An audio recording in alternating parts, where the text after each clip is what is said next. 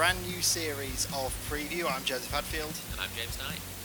And we have been away, and as is in Preview style, we haven't done any preview for this new season, but never mind. We start with the first episode and the review of the Bahrain Grand Prix that took place last Sunday. We'll also look ahead to this weekend's Saudi Arabian Grand Prix, as the drivers and teams return to the Jeddah Corniche circuit for the second time in, 2 months? 3 months? A bit more than that.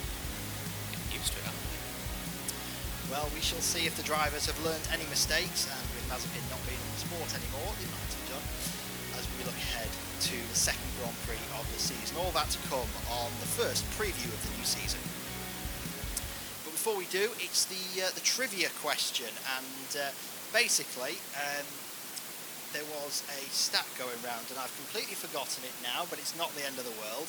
And what I'm looking for is, Lewis Hamilton on Sunday, he achieved a certain number of points finishers, and I'm looking for how many points finishers Lewis Hamilton has now achieved in Formula One since his debut 15 years ago now, I should say, in Melbourne. So that is that, and you can think of that, and I'll give the answer at the end of the show. So onwards we go then. We have to start, qualifying. And we've been away now for, a couple of months, and what we cannot believe is where Ferrari have come from. I think they basically gave up on any sort of development. You'd say probably about a year and a half ago, they kind of realised that the Red Bull and Mercedes were going to absolutely hammer them, and went, 2022, and that's the only reason that I think, what's he called, the team principal there? Benotto, Mr. Curly Hair. I think that's the only reason that he's managed to keep his job, is he's gone, 2022, we'll stay there, 2022, I promise it'll be good. And for once, Ferrari have actually turned up, gone through testing and smashed it, which they always do, and fantastic at winning the Winter World Championship. And then normally they turn up with a dog on the car once everyone else has turned the engines up. And then Leclerc puts it on pole position, and you go, something's not quite right there. No, they exactly. underfueled, they put too much power into their engines like they did a couple of years ago. But no, it seems legal. Fair play Ferrari. And the amazing thing is, Carlos Sainz getting P3, and we looked down at the qualifying at the sort of the starting grid for the race. We've got Leclerc on pole, Verstappen second. Okay, we expected that. Sainz third, Perez fourth, Hamilton fifth, Bottas sixth. Obviously, we'll get to the elephant in the room, or rather the Magnussen in the room shortly. George Russell obviously down in ninth.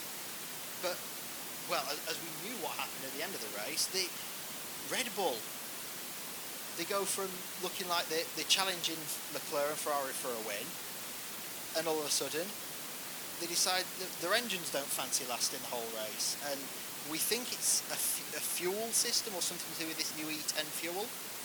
But, as you put on the talking points, Red Bull's engines, shocking. I think Honda are so glad that they've just left. Yeah. Honda get to leave with a World Championship and just ride off into the sunset. Red Bull have been putting so much money into Red Bull powertrains, and they're awful. I think that the one thing that I noticed they were talking about when they were actually they mentioned about Red Bull's kind of recruitment strategy is that they've actually took a lot of Mercedes employees over the last couple of years have gone straight across to Red Bull powertrains instead of working for Mercedes, and thought, oh my gosh, they've stole all these expertise. What's going to happen? They're just going to steal all this information. I now realised and worked out that this is all part of Toto Wolff's strategy. He's let them have all these people, and then he's gone, stick some actual Red Bull in that engine and let's see it fry. So yeah, well done Toto. I think he's actually the mastermind behind this. I can't wait to see it on Drive to Survive Series 25. Well, obviously Red Bull had the issue. Ferrari look like they're going to walk it at the moment with frankly a dominant performance from Charles Leclerc. And obviously the curse is there that whoever wins the first race of the season comes second in the championship. But we've mentioned Ferrari, we've mentioned Red Bull, another team that's supposed to be there, McLaren. what the? And this is a McLaren fan. What has happened to them? I can't believe it. They've worked so hard for the last 4 or 5 years to actually bring themselves back into relevancy in the points and things. 10th place was an achievement for them in 2017, and then Lando comes in, Zach Brown has transformed the team, and you think, you know what, McLaren are back, they're coming up, and Lando signs this long-term deal, and all of a sudden the car just doesn't work. You just think, Lando, what are you doing? You've just signed a long-term deal at the start of a new complete regulation change, and he's ended up at the back. Like, them and Haas have swapped. It's mental. I feel so sorry for them because, I'm like yourself, I'm a McLaren fan. I've always loved them. I grew up watching, as was, the silver McLaren flying around the track, dominant cars, Kimi back in 2006 all the way through. And I really hope this isn't a fix. I really hope that it's something, they didn't seem to be struggling that much with focusing, but I'm hoping it's something like that, We've looked at the data, we've just completely messed up the setup, and, in a few races time, a couple of upgrades, they might be back, but certainly Ricciardo did not look good, he did not look comfortable at all in that car all weekend. I mean, yeah, and this is coming from the number one Ricciardo fanboy. Official. Yes. I can obviously, he had COVID, so he missed the entirety of the test, that's 3 days he's lost. Obviously, it's a brand new car, it's completely new regulations, and he was looking good. Barcelona looked fine. And what's happened? We've no idea. But when they've gone to Bahrain, all of a sudden, something's changed. Now maybe I know obviously they were saying that it's this type of circuit. Obviously the circuit suits McLaren at Barcelona, doesn't suit at Bahrain. So we'll have to see what happens.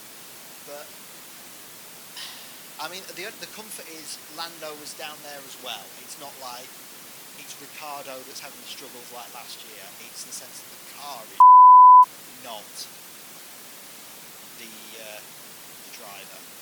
What I will say about that lack of experience through testing, though, is I was thinking the same. He's had an awful time. He's lost 3 days, and then you look across the pit garages and see Kevin Magnussen rock up on day one and just absolutely smash it. And you go, hang on a minute, what's going on here? That has. What is going on there? Because obviously they did the good thing. They booted Mazepin out. They've used Mazepin money to develop the car by the looks of things, and then said bye bye to him. Quite right. No defending him whatsoever. They've got Kevin Magnussen back in. Bolts to the top of the timing pages. Qualifies 7th, for goodness sake, in his first race back since 2020. Only goes and finishes 5th, and they scored more points in one race than they did in the last 2 years. He looked up for it as well. From the moment he got back, I think it was the element of surprise for him. No one saw this coming. No.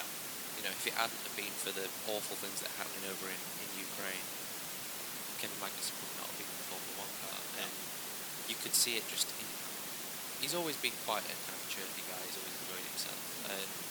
But he just had this extra spring in his step, and to actually come in and race that well with no winter training for a Formula 1 race, his neck held up. There are some very, very quick corners at Bahrain, and the fact that he actually kept that pace up throughout the weekend is unbelievable to me, and I think that's a real testament to his general kind of strength and conditioning, because that is some mean feat to get in one of these cars, and they are still really good. Yeah. But yeah, Haas have really got it together. They have, as we all know, it's well documented, probably one of the worst seasons any Formula 1 team has ever. It's within 5 laps is where no one wants to be, but they were very clear. 2022 was the aim. Last year was always going to be a write-off, and it's ended up being great. They've got a competitive car. We're going to be fighting some top teams probably, especially these first few races. We'll see how the development goes. But they've also now got Kevin to act as a bit of a barometer to see just how good Mick actually is. Yeah, there has been some questions raised over because obviously remember what happened in 2020 with the pink Mercedes that was. It looks like Andreas Seidel has been talking to a couple of team principals. I think it's either Alpine, no, it is Alpine, or Alpine as I'm calling them from now on. There's been talk that because obviously the close relationship that Haas have got with Ferrari, obviously supplying power units and what have you, if you look, obviously the Alfa was a quick car as well, the Alfa Romeo. Either the Ferrari power unit is that good, or there's maybe some things that Ferrari are giving their customer teams that maybe they shouldn't be. I think that's going to be one for Formula One to sort out. I mean, I'm not. I look at a car and go, "That's pretty. That's not. I like that paint colour." I don't think Ferrari would be that stupid again. They did this back in 2009 with Spygate. Yeah. You'd hope they learned the lesson because they got hit with a monumental fine. They did. Points deduction as well. I hope not. I really don't think it would. I think especially due to the fact that Haas did write off last year, it wouldn't surprise me. I mean, Gunther Steiner made a bit of a snide comment actually when they asked him what he thought to the Mercedes lack of side pods, and he went, "Yeah, that was our first thought, but then we realised that didn't actually work back in maybe last June." Like, all right, big guns coming out. So yeah, maybe Haas are, dare I say, good. Well, you heard it here first. But what we can say is good, and we've only had one race so far, so we can't read too much into it. But that battle between Leclerc and Verstappen, even Ricciardo. I know this is I'm clutching at straws here. Ricciardo with that move on Latifi for 17. Okay, it's not much. It was all we had that week. Highlight of the season. Highlight of the season so far by far. But what we're seeing is, even though these cars are slower, and there are issues in the sense that the Mercedes power units were the bottom 6 in the race at one point. Obviously Hamilton and Russell were struggling at some points, and even Hamilton himself admitted, look, we're going to be fighting teams behind us, not Ferrari and Red Bull. The whole field is spread by 2 seconds. Obviously it probably was 2 seconds if you ignore Haas last year, but all in all it looks like we're going to have better racing, we're going to have more exciting racing, and probably not the Mardy arse on number 1 as well. I agree. I think the whole speed issue for me is always been kind of a non-issue in terms of the cars being slower. That doesn't necessarily mean it's going to be better or worse race. I mean, you go down to Alton Park on a Saturday and watch a bunch of Mini Coopers flying around the place. It will be some of the best racing you've ever watched. And we've seen that with these cars. They've slowed down a little bit.